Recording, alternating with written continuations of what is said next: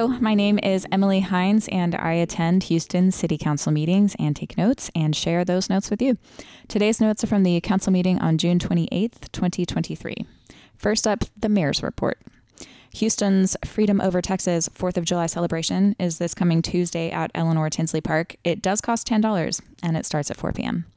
The application deadline for the Mayor's Office for Cultural Affairs Stabilization Grant is this Friday, June 30th. You have to be a 501c3 organization to apply. The Houston Livestock Show and Rodeo was named Rodeo of the Year by the Academy of Country Music. Congrats. Mayor Turner wished Eid Mubarak to everyone celebrating Eid al-Adha, a festival of sacrifice that encourages compassion for those in need. He wished a happy birthday to Councilmember Abby Kamen of District C and Councilmember-at-Large Letitia Plummer, who both celebrated their birthdays on Monday. Happy birthday to them. The majority of the mayor's report today revolved around an editorial published in the Houston Chronicle titled, "Turner Should Make Arbitration, Not War, with Houston Firefighters." The mayor was frustrated and said, "I've really had to pray on this one." Turner alleged that several claims made in the article were just outright false. He said this is a poor piece of journalism and it lacks integrity. Turner submitted a memo from Fire Department Chief Pena on the ways his administration has supported the fire department, such as budget increases, pay raise, equipment upgrades, signing bonuses, and more. Turner said the writer of the editorial was ignorant on the issue at hand, the Texas legislature, and the legal system in general.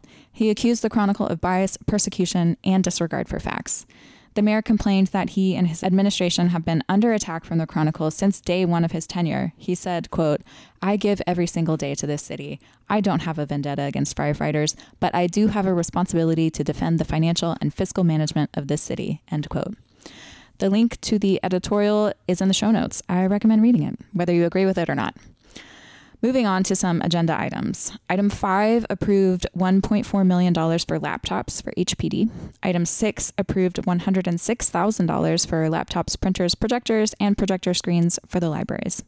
Item 7 approved $897,000 for broadcast equipment for HTV. As someone who uses HTV on a weekly basis, I thank you. Item 9 approved a resolution that will help finance a 272-unit development called Summerdale Apartments in District B.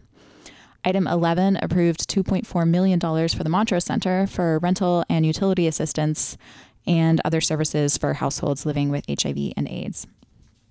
Item 19 approved a $200,000 settlement for a woman involved in a vehicle accident with a police officer back in 2017. Item 23 approved $743,000 for security improvements at HPD, HFD, and solid waste facilities. Item 26 approved $33 million over 3 years for sludge dewatering for Houston Public Works, and I just can't get over it. I love the phrase sludge dewatering, a merchandise contender for sure.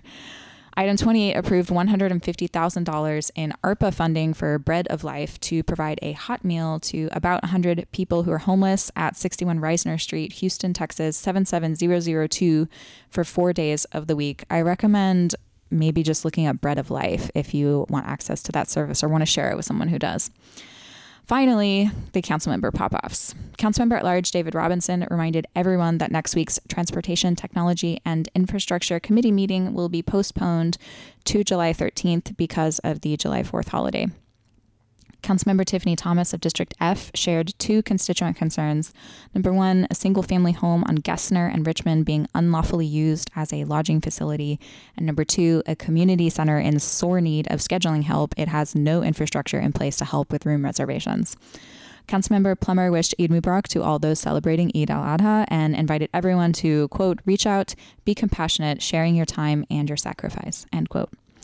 District A's Councilmember Amy Peck's office has sponsored HPD overtime for the 4th of July holiday weekend to try and curb illegal fireworks and celebratory gunfire.